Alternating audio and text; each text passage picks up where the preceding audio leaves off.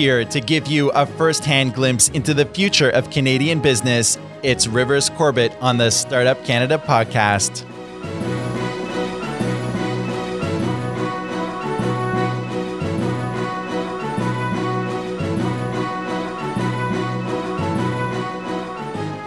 Welcome to the Startup Canada podcast, a show serving Canada's entrepreneurship community. On this show, we connect you with the most innovative and entrepreneurial movers, shakers, and change makers across Canada. With day-in-the-life stories and in-their-shoes experiences, we dive into the true grit of running startup and scale-up companies and those driving the entrepreneurial movement. The Startup Canada podcast show is a production of Startup Canada, the national rallying community for Canada's 2.3 million entrepreneurs. If you are a regular show listener, welcome back. If you're new to the program, hey, don't forget to subscribe to the show on iTunes and Google Play Music. And visit startupcan.ca to connect with both your local startup community and to join Startup Canada to access training, resources, and a peer network to grow your success. I'm Rivers Corbett, and entrepreneurship is part of my DNA. Whether it's building my own companies or helping other entrepreneurs build theirs,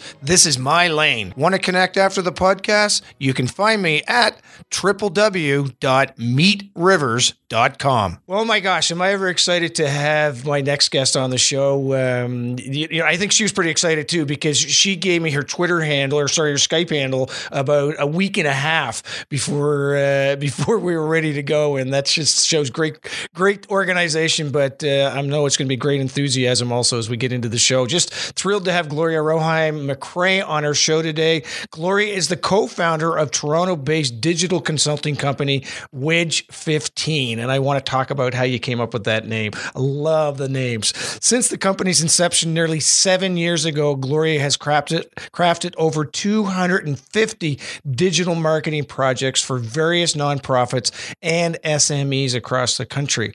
Her most recent adventures landed her as senior value consultant at the West Coast Canadian giant Hootsuite, where she's responsible for creating strategic recommendations for top financial services clients. And by night, Gloria is building her next business, a financial education and advisory company with her husband, Ricardo McRae.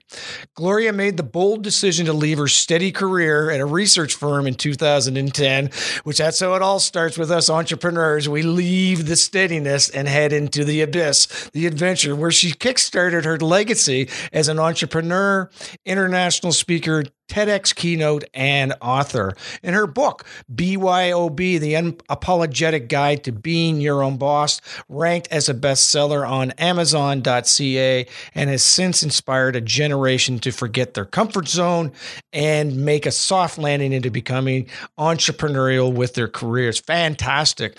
In today's podcast, we're going to talk to Gloria about how her self-starter mindset led her to rule the digital world and how she's navigating the new North American dream. How's that for an intro? Gloria, welcome to the show. Holy moly. Thanks for having me. Yeah, holy moly. I love it. I love it. Okay, here we go. So what I want to talk about first is the end. What do you hope people are going to take from, I know what is going to be just an amazing conversation? Okay, excellent. I want you to know that your career will be flexible, that the modern world of work is dynamic, that entrepreneurialism is a spirit, it's a mindset, it's a habit to build, and that no matter where you are, you can bring that self-leadership to your life, to your career, and to love. Wow. And to love. That's interesting. Let's dive into that for just a quick sec. So I don't even know where it is on the script yet, but I'm sure there's not a reference to love. Can you talk about that? Why did you add love to that piece, and why is that important to you as an entrepreneur? And as I guess as a human being. Totally. I think, humans first. It's a human to human business. So love is essentially everything that life boils down to for me. I think, generally speaking, in hopeful circumstances, we all start from a moment of love. Right. And then, everything we create, every act of a business, of creativity, of relationship, of friendship is about love. It starts from love and it is fostered by love, and love will get us through those hard times. It's gotten me through the hardest moments of entrepreneurship and by convenient circumstances as well. My husband and I then, who wasn't yet my husband, and I started our business together. So nice. Love is where it's at. I I love it. And I really wasn't going to do that as a pun, but I was going to say love it. And it's so true. That's bang on.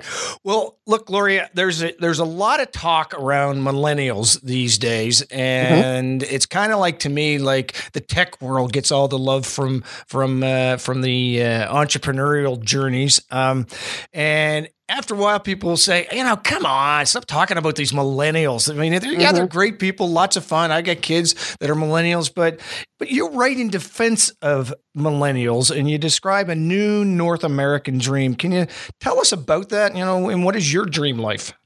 Absolutely. Thanks for asking. So, millennials, gosh, I mean, I'm as tired as probably the next person about the volume of articles about it, the conversations. It's almost a hilarious self-fulfilling prophecy where the biggest characteristic of the millennials is this entitled self-absorption. And yet here we are, me, millennial, talking about myself and my people. Yes. So, it is what it is, but it's true to look back in any moment in history, and the most recent generation, that latest generation entering the workforce or starting businesses or starting families, is always dogged by the previous generation or by the previous two generations. Yeah, of course, we got to blame somebody, right? We do. But what is that? To me, that's just it's an example of resistance to change, because what happens in your 20-somethings, which is where that millennial demographic is on average right now, is and my husband says it so well, if you're not questioning and fighting the system, then you're not doing anything, because that's the time in our lives to do it. And so I think we're seeing that with an enormous workforce growing of a different caliber. We've seen, in my case, for example, what it looks like to spend a career in a company and then toward the end of it at retirement be downsized or been packaged out, and then not have a pension or not have a proper retirement plan to fall back on. Even the notion of retirement to this generation is questionable, because why are you trying to live a whole life to then get to a point where you no longer do something and you start enjoying it after the fact? So I think a lot of dynamics change that. I mean, you could even go economical and look at the way the cost of living has shifted over the last 3 decades. And even looking back to my parents who came from Hungary, who came to Canada, who didn't have even a tenth of the education I've gathered here, yet who were better off financially earlier on than I was, with, being a Canadian with multiple degrees, with multiple languages, with Canadian experience. It just shifted the tide. We don't see the world the same. So with that, and with digital communication, all of those aspects coming together, it's just shaped us differently. It has us be value driven in a different way. Nothing that I'm sure your listeners haven't heard of before, but why I'm so passionate about it is because I also want us to look at our desire for immediate gratification. And these are lessons I learned myself in my later stages of millennial, as I mature in that generation, to realize that, there are some real values that even we don't need to throw out with the bathwater and take from the previous generation. So I'm just excited about it, because again, this is my time. There will be a time, a decade or two from now, where I'll be looking to that next generation and asking them, what do you see about the future? What are you building? Yeah. And so right now I'm passionate about it, because we're the ones who are forging that next direction for the world. Yeah, I love it. And I kind of referenced the point of blah, blah, blah, millennial, but I concur with you 100%. We need to embrace the next generation, learn from them, so on. I was at church, oh my gosh, I don't know it doesn't matter what week it was, but the pastor said, hey, all you people that are 50 years older, raise your hand. And he said, okay, everybody under 50, you need to hang out with these people to learn from them. And, the 50-year-olds are punching their chests out. And then he reversed it. He says, all right, those people that are under 50, he said, raise your hand. And he says, all you over 50-year-olds need to hang out with them and learn from them also. And I think that's really the theme of what you're representing here, is there's lots to be learned from each other as we move forward. And ultimately, it's the love of being human, first of all, right? And we're all in this together. And I think, Don Tapscott, one of another Canadian icon when it comes to the world of digital, and someone who mentored me for a short while, who's now writing about the Bitcoin revolution and who's at the World Economic Forum and really making Canada proud, I think. Nice. On many levels. He talks a lot about reverse mentorship. And when he wrote Grown Up Digital, which is talking about even how we're wired differently as a millennial generation, my whole career, by the way, being digitally driven is a testament to that. Yes. He talks about the importance of doing just what your pastor was talking about, having generation mentor reverse and intern. So there's that two-way exchange that I think is lost in all of the dogging of the, this generation or that, or one way of living or the other. And by the way, when I was at the phase of writing my book, I reflect a lot on the last 5 years since I penned it.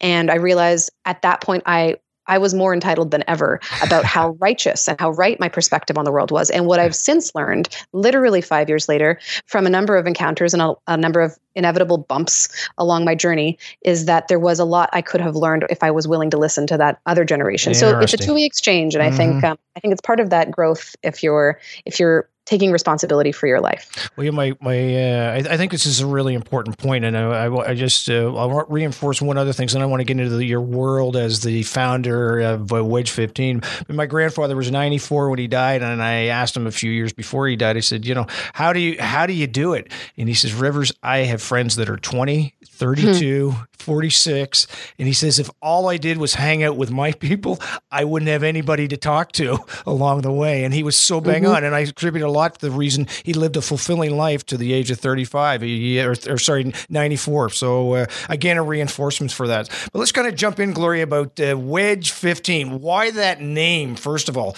Tell us about that, the name. Love it. Love that question. Lots of ways to explain it, but it's fundamentally this. Have you ever read, and I'm sure some of your listeners inevitably had, The Tipping Point by Malcolm Gladwell? So you know then that it takes a very small percentage of people to take something that's on the fringes or that is innovative or, again, not popularized and tip it into the masses. So that number of those early adopters and innovators is only 15%. That's what it takes. Often when we're thinking about change, we always think it has to be this absolute overhaul, right? Yes. And that we discredit the idea that a simple, smaller but consistent action would be equally powerful. And so when my husband and I were coming up with the corporate name, we were looking at the kind of projects we worked on, the things we thrived in, the kind of customer that we serve best, and the people that we could get the most results with. And it was typically the 15% who wanted to take something that they saw, a vision or a way of doing business that was, let's say, perceived as unconventional or not yet popular, and tip it and translate it into a way that would reach a larger mass of people. And that is when we decided, we will create that wedge for the 15%. And so it's just that simple, and it's short, and the URLs were available, the domain names were there, social had it. That's just something. That means, you can take it and it's yours. So we rolled with it. I love it. I want to talk about how you and your husband work together as a team in a bit, but I look at your company and the Wedge. You're an e-learning, you're developing an e-learning program and done all kinds of over 250 custom strategies and branding and digital. How do you first of all identify the wedge, the people that are the wedge, and second of all, how do you serve them? Can you dig a little deeper into that, Gloria? My pleasure. Yes. So that by far the most challenging and the most exciting question, right? Because how do you figure out the best fit? How do you not only address a problem with your business or with your service or with your product, but you also find the right people for whom it's the most useful and relevant? And so early on, we realized this would have to be a boutique company. As a consulting company, you have a few options. You could either go after really large contracts or partner up with a larger existing agency and go into sort of consortium kind of structure and build an agency and then have employees and scale and do that. Or you could try the more modern, more nimble, more cost resilient, I think, and a little bit on some fronts, more simpler structure, wear 10 hats as two people and do a boutique firm. And so that's what we did. And by nature of thinking a different way, not having the scale of, say, an entire employee body and having about 3 people permanently with Wedge 15, but then having a nimble group of subcontractors that we could assemble for a project and then disassemble for the next, and kind of bring the right ninjas together for the next one on the horizon. It inevitably it attracted a certain kind of person, and it also repulsed a certain kind of person. Sure. And that happened to naturally work out. Of course, a few hiccups notwithstanding, because sometimes someone shows up, they've got the budget, they've got an idea, they're willing to pay, it seems like a good idea, and your instincts as an entrepreneur tell you that you could take it for the cash flow to your company. And it could work out, but you feel like there are definitely going to be hiccups along the way. Sometimes you take it, sometimes you didn't. In the early stages, we took them. Yes. We learned a lot about why it would never be worth the money. So, for example, my husband often said, the price is higher than the cost that they paid. Right. And so that's when we realized we had to start defining a persona that would work and resonate well with us. And when we did that, which was about 3 years in, I'm kidding you not, that the entire business tripled almost in a month since that change to our marketing material, to our product packaging, to our pricing structure, because we started only speaking as though we were talking to one person. And that one person was sort of an embodiment of a persona. And it also meant we could get really bold with our conversation, with our marketing, with what we were offering, because we were okay with the fact that we would upset some, that others would be unhappy, and that we wouldn't be able to serve everybody who found our business or who we actually reached out to. And when that happened, we started to take off to a different level and started to kind of stand out from the crowd. Wonderful marketer Seth Godin talks about being a purple cow. Yeah, I love that book. Oh, so good. And so, of course, we found our own way of becoming a purple cow. The name started to resonate with people. The echo for us was clear, because we'd go places and they wouldn't remember our name when we'd run into people we hadn't met, but who had seen us on social media or in the media. And they'd say, "Oh, you guys are the Wedge 15 people." Right. And so, and that was one of those moments where I realized it was getting sticky. So I think being able to be willing to upset. And, as a Canadian, we know we love to be pleasant. We love to be diplomatic. We love to be polite. And we had to be really courageous in just standing where we stood and being willing to upset and to have also frustration, as much as we'd have really excited, raving people who loved working with us. So that number got smaller, but it got more I would say it was profitable. Richer. More profitable, and it was richer in the sense of the kind of work we were able to work on. And that's when we got one of the biggest contracts that we had to date, which was a foreign contract to go work in Trinidad and Tobago for the government and do a project that ended up opening the Pan Am Games, and a digital brand that put Trinidad and Tobago's fashion industry on the world map, all through digital and social media. When you got that contract, Laurie, did you say, "Oh my gosh, how were you going to be able to handle this?" Or was there great confidence because you had made that pivot in year 3, totally understanding who you were talking to, who your client was, and what their needs were? That didn't matter. You got this covered. So perfect question. I wish that were the case, and it isn't. And it isn't, because that might have been the project in the moment, 2012, that I realized that I might never feel comfortable again. And that's when I decided, actually, shortly after that project, to write my book and to start to put to paper and to structure the ideas that I hoped would inspire others to take those leaps. And also that was a moment when I realized the value of having a cash flow surplus and not just bootstrapping a digital business and going project to project and then reinvesting everything into the business. Instead, started to think about, and that was sort of the seed planting of, we want to learn more about finance too, because we're real hustlers, we're gritty, we're willing, we sold everything we had, we didn't have investors, we leveraged our own resources to build the company. And that also creates a level of stress and anxiety that it started to impede our creativity. And after that project, which was a large scale one, we realized that there's a value in starting to learn about what we could do with these larger influxes of money when they came, because, there's an ebb and flow to these cash flow scenarios in a company like ours, and frankly, in any company. Sure, yeah. Just different scales and proportions. And that's when I was like, I don't know what to do. Like, if you ever learn about financial concepts in the average education system, or just by reading news or basic articles, you'll learn bad debt. You'll hear things, I shouldn't say learn, but you'll hear things like debt is bad, real estate is good, savings is good, debt is bad. That's really it.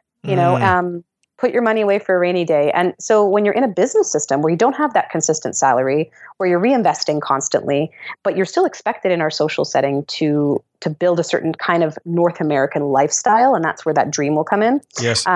We realized we didn't have the understanding and the knowledge, and that's what turned us toward the financial services industry to really dig and start poking at, what are people with a lot of money doing? What are these founders or these wealthier generations of Canadian families doing in this country today that will help set them up and their future generations up so that they can keep going? So that was sort of one of those moments that then came into full fruition as our next business after our son was born in 2016. How do you and Ricardo, that's your husband's name, correct? Yep, you got it. How do you and he live with each other. And I say that with great respect, by the way, because you've got a family, you're your husband and wife, but you're also business partners. What are the rules that make it work? Because it does work because of the results that you're seeing. So can you share that with our listeners from coast to coast that are husband and wife teams that want to be working together? Like my wife and I, no way in the world could work together. It's just not going to happen. But you've obviously made it work, and there's tons of people that want to make it work with their spouses. Can you talk about some of the rules, or the formula that's made it at least bearable? Yeah, totally. So so that we're still alive today and we haven't taken each other out. Yeah. Well, keep in mind, and with all frank truth, there's naturally going to be tension at different moments because humans are humans. But I think there are certainly people, and this is where I would classify Ricardo and I, who had already a really great alignment in our differences and our complements. Right. So that was like step one. Okay, you've got skills that I don't have. I've got skills you don't have, or we strengthen each other together. We didn't premeditate this. When I started and when I left that market research job to start the business, he was already doing his own practice, and I was learning a lot about business from him. Mm-hmm. I had never really imagined that with the skills and knowledge I had that I'd be suitable for entrepreneurship. But frankly, in retrospect, that's only because I hadn't heard about it as an option, which is why I thought it was so important for me to write my book, so that at least the exposure to the notion that there are other ways to do your career, which is now becoming more popular, of course, than just go find a job after a basic, skill set from university. Those weren't available to me. They weren't obvious anyway. Right. And so, we went in on one project together. This was the catalyst. And this is what I would recommend everyone. Number one step, start with a pilot project. Do not go all in first, because it's like anything. You don't get married without a date, likely. I mean, unless you're match made, which is respectable, but it's different. And so in this context, we dated the idea through a pilot project. It was a project where a customer of mine needed other subcontracting services that I couldn't offer, but that he could. So, across the living room floor between our laptops, I said, hey, would you like to bid on this with me? Should we go in? Could you give me a quote for XYZ? We'll go in together. I'll package it under my consultancy. And this was before we actually formed Wedge 15 together. Okay.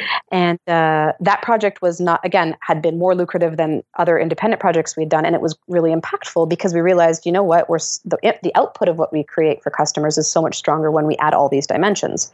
So that was step one. And so it initially happened by running into pilot project opportunities. And then when we bid on that large project for the government, and it was the largest win, and people already thought we were one company, which at that point yet, I realized, as a brand, we would probably be more powerful together as one. People already think it's one. And so then we made it more formal. But the other things were this: learning along the way, there has to be great respect. This would maybe be important point number 2, to the value of different and diverse human skill sets and human behaviors and approaches. Because we have always been aligned on where we want to go. We have vastly different perspectives on how we're going to get there, though. Right. And we have different tempos. I'm really fast spoken and really love to be busy with, not busy, I shouldn't say that, but I'm more likely to lean into activity faster. He's more likely to be reflective, contemplative before he acts. Yes.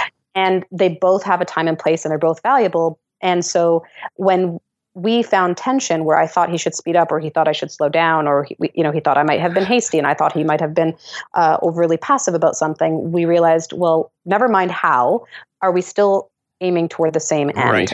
That reset, I think, whether it's business or a common project, or whether it's your family you're trying to nourish, or your goals together, that general principle, I think, is a strong one, period. And then maybe because three steps are always fun, I'll add a third. Sure. That I think the third thing is just to really be diligent about whether or not you believe in work-life balance. So we realized a little early on, and that's changed a little today because of our son, and that changed my perspective more than even his. But we didn't really care to have a division between work and life. We thought, by the way, we're the same person in both places. This attempt to achieve balance by having this cutoff time and this weekend and, this is business hours. And when we go on a date, we don't talk about business was very restrictive to us. And we wanted and we're passionate about what we were doing together. And we're very creative. So we found that it fueled our love and our relationship as much as it fueled our bank account, so to speak. Yes. So we just said, forget it then. Throw it to the tide. We're going to integrate work and life, not balance it. And that worked for us for a good solid 7 years. And then that shifted and morphed with our son, because that, of course, that's a whole other conversation. And what's your son's name? He's Keon. Keon, love it. Yep, little Keon's 19 months today. So, or not today, but this month. So yeah, with anything, flexibility, appreciation for differences, and the willingness to reinvent your, how can I put this? I guess your perspective on things. In our case, it was balance. We just said, all right, well, so they say you should have work-life balance. We say that doesn't work. So let's just be cool with that. And we were fine. Yeah. So that helped us do what we did. It meant that we worked when we wanted to, and when it worked for us, and when we were productive, and when we found we were running into hiccups, even if that was the middle of the day, that's when we would take the break. But we might work through Saturday and Sunday. Right. And that suited us just fine, again, for 7 years. But the willingness to adapt, and that's where I could easily transition to how we both ended up in a different place today than where we started with Wedge 15. Quick fast forward, my son was born, our lives changed, our priorities shifted, they transformed, our life got richer, but it also got more complex because all of a sudden, all the time that we could just equally share became also shared with Keon, and he became a priority because until he can take care of himself fully, that became a priority. And that shifted things. And I think that 6-month period, though I didn't take an official maternity leave, we still did, we bid on projects, we worked. That was shortly after our TEDx talk. A few other hiccups showed up, like in any business, where it seemed like our strategy toward building our customer base was changing again, and we had an opportunity. I started to feel like I was hungry for the inputs of a collaborative work environment beyond just him and I, though we love working together. And I thought, I'd be interested in working on a consulting project. Lo and behold, you say something like that to the universe, you get honest with yourself. And, it turned out Hootsuite was opening a Toronto office and was looking for essentially, let's hear this, an entrepreneurial type who was a self-starter who can be the CEO of her desk, manage and build the company around financial services. Of course, keep in mind that interest I had already started a couple years back on just financial services in general. Yep. And Ricardo felt like going a little more introspective and also doing the financial services thing, but, starting a creative podcast and doing some other things and maybe winding down the activities of our consultancy in favor of the next projects. So naturally, our son was born, new ideas were born, our ongoing communication helped us morph and go slightly different pivoted directions. And I think that's, of all entrepreneurial lessons, the most important, and what I said at the beginning, which is that to be flexible, things are going to change. They're dynamic. You have, resisting the shift or the transformation is rarely in our favor. I haven't seen an example yet, but I won't say it isn't ever. In my case, it opened the door to the next opportunities. And what I can see today is that though that linear path that most of us want to see in our life, where A plus B led to C, doesn't look that way. That zig and that zag took us to today, and our marriage is stronger. Our creative projects are among our favorite memories. Our legacy with Wedge 15 continues as we pivot that customer base into our new financial services business and help them in a different way now. So I just love that because we have a digital presence and because we kept it nimble on digital, we were able to adapt to the changes in our customer base, the market, and our lives, such that today we still are able to live the version of our dream that means the most to us, which is that we have time freedom and that we have a way to creatively make our living on our own terms. Wow.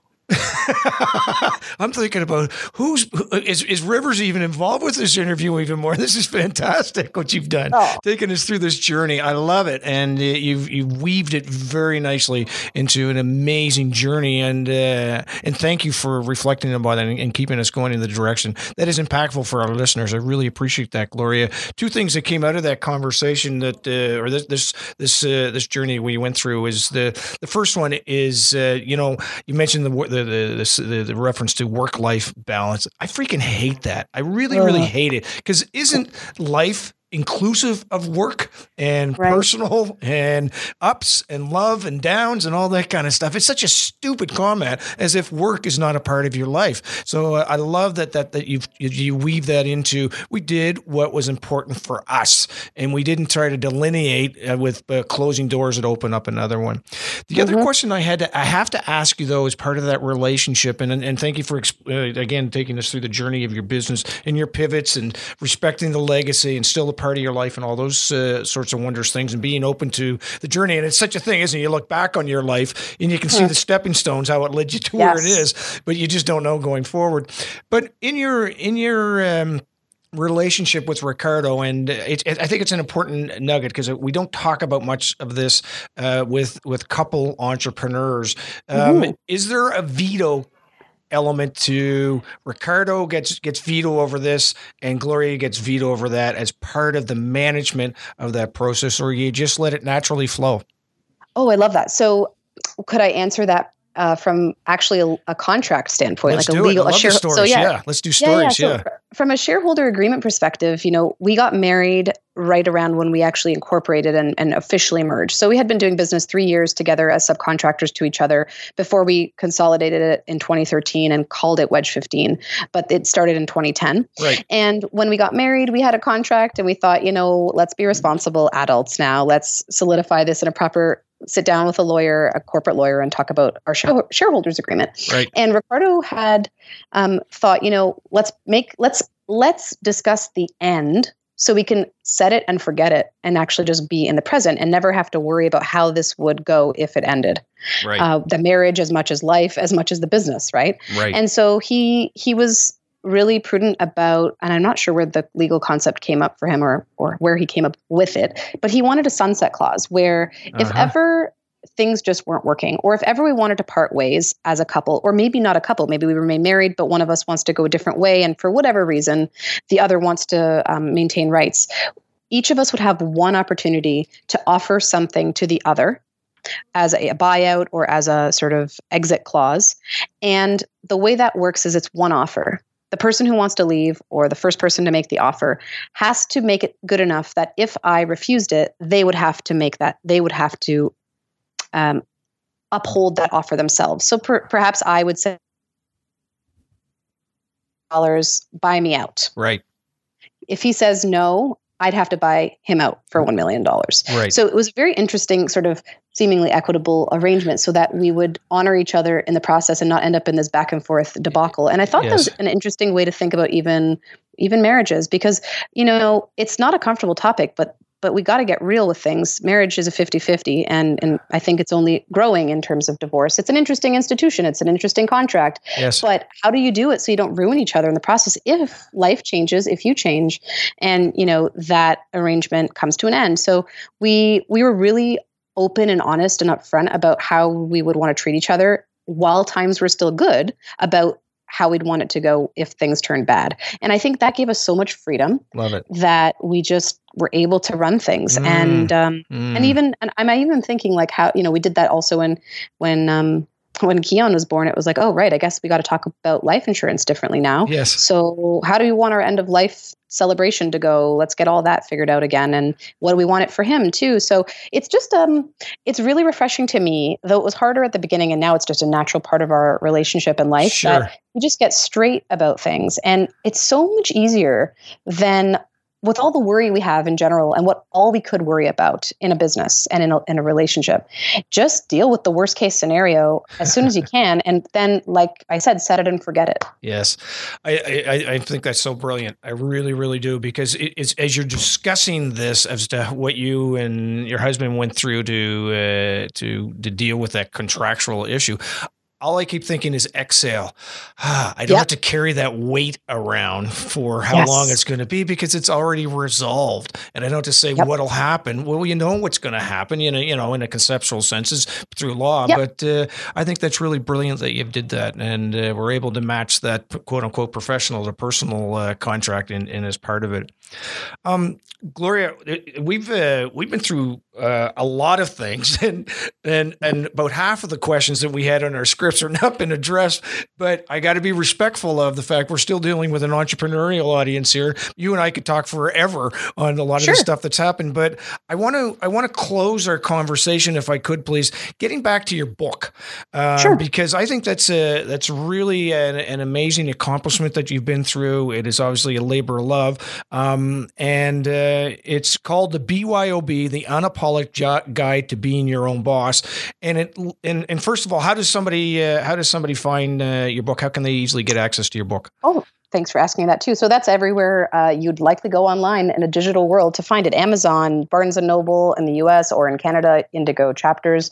It's in all digital bookstores. I don't know that there are many physical bookstores that you'll find it in at the moment, but online you will get it. And yeah, what can I tell you about that book? I'd happily give me the top two things. You've got an audience of wannabe bosses, and you're saying, and you got to leave them with two nuggets. What are the two nuggets from your book that will cause them to say, I got to read more. I got to run to Barnes and Nobles. I can't walk.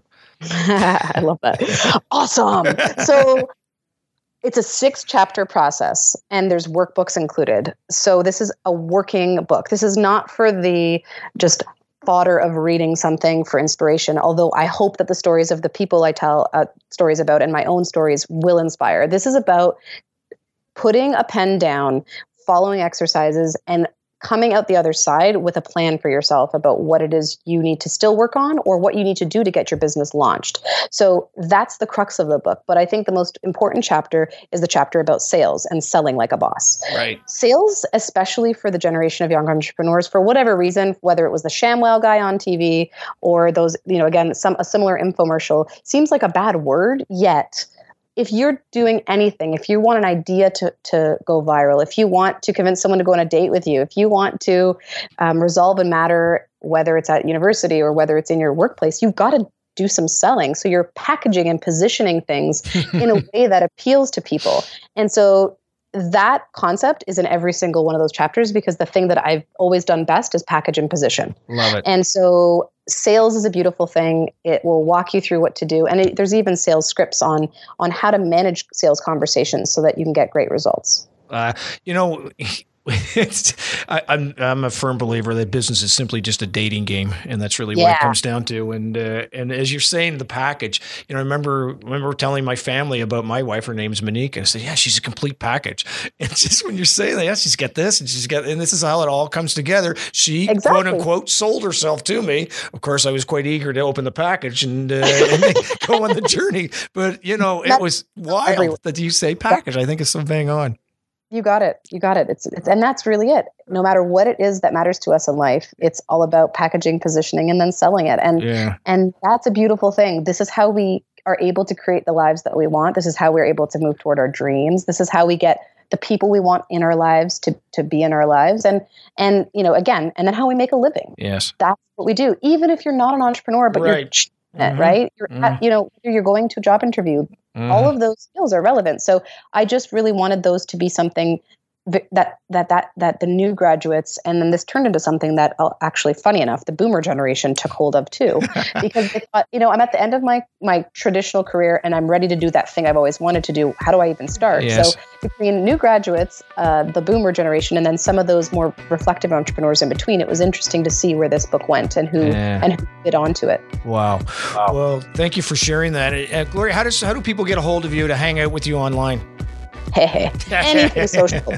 But you could find me most likely on Twitter or Instagram. Those are my favorite. And the handle is the same in both cases, Gloria Roheim.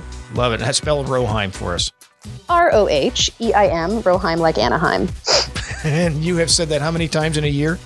I think 1 million. Yeah. I love it.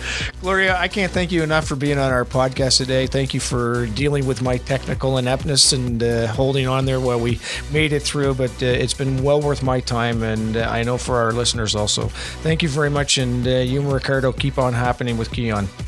Thank you so much. Thanks for having me. Thank you for joining us this week on the Startup Canada podcast, a show dedicated to unlocking the entrepreneurial potential of every entrepreneur with access to inspiring stories and tangible lessons to help you run your business. Want access to resources and support to grow your business? Visit startupcan.ca for the latest startup community news and upcoming events like our popular hashtag Startup Chats on Twitter every Wednesday and Friday at 12 p.m. Eastern. Till next week, I'm Rivers Corbett leaving you with a sneak peek of next week's episode.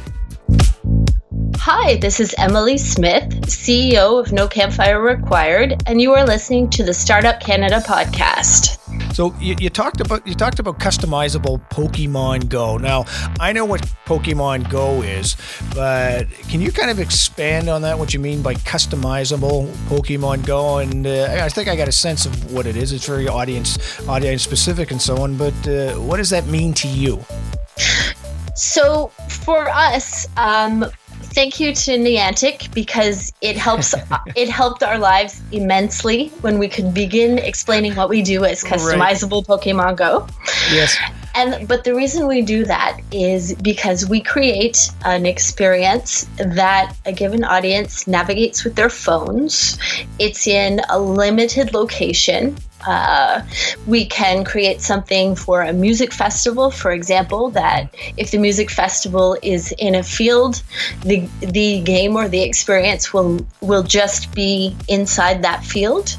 Yes. And we will have people going from place to place following a story, and they will be a character in the story, or they'll be helping out a character in the story to accomplish a goal.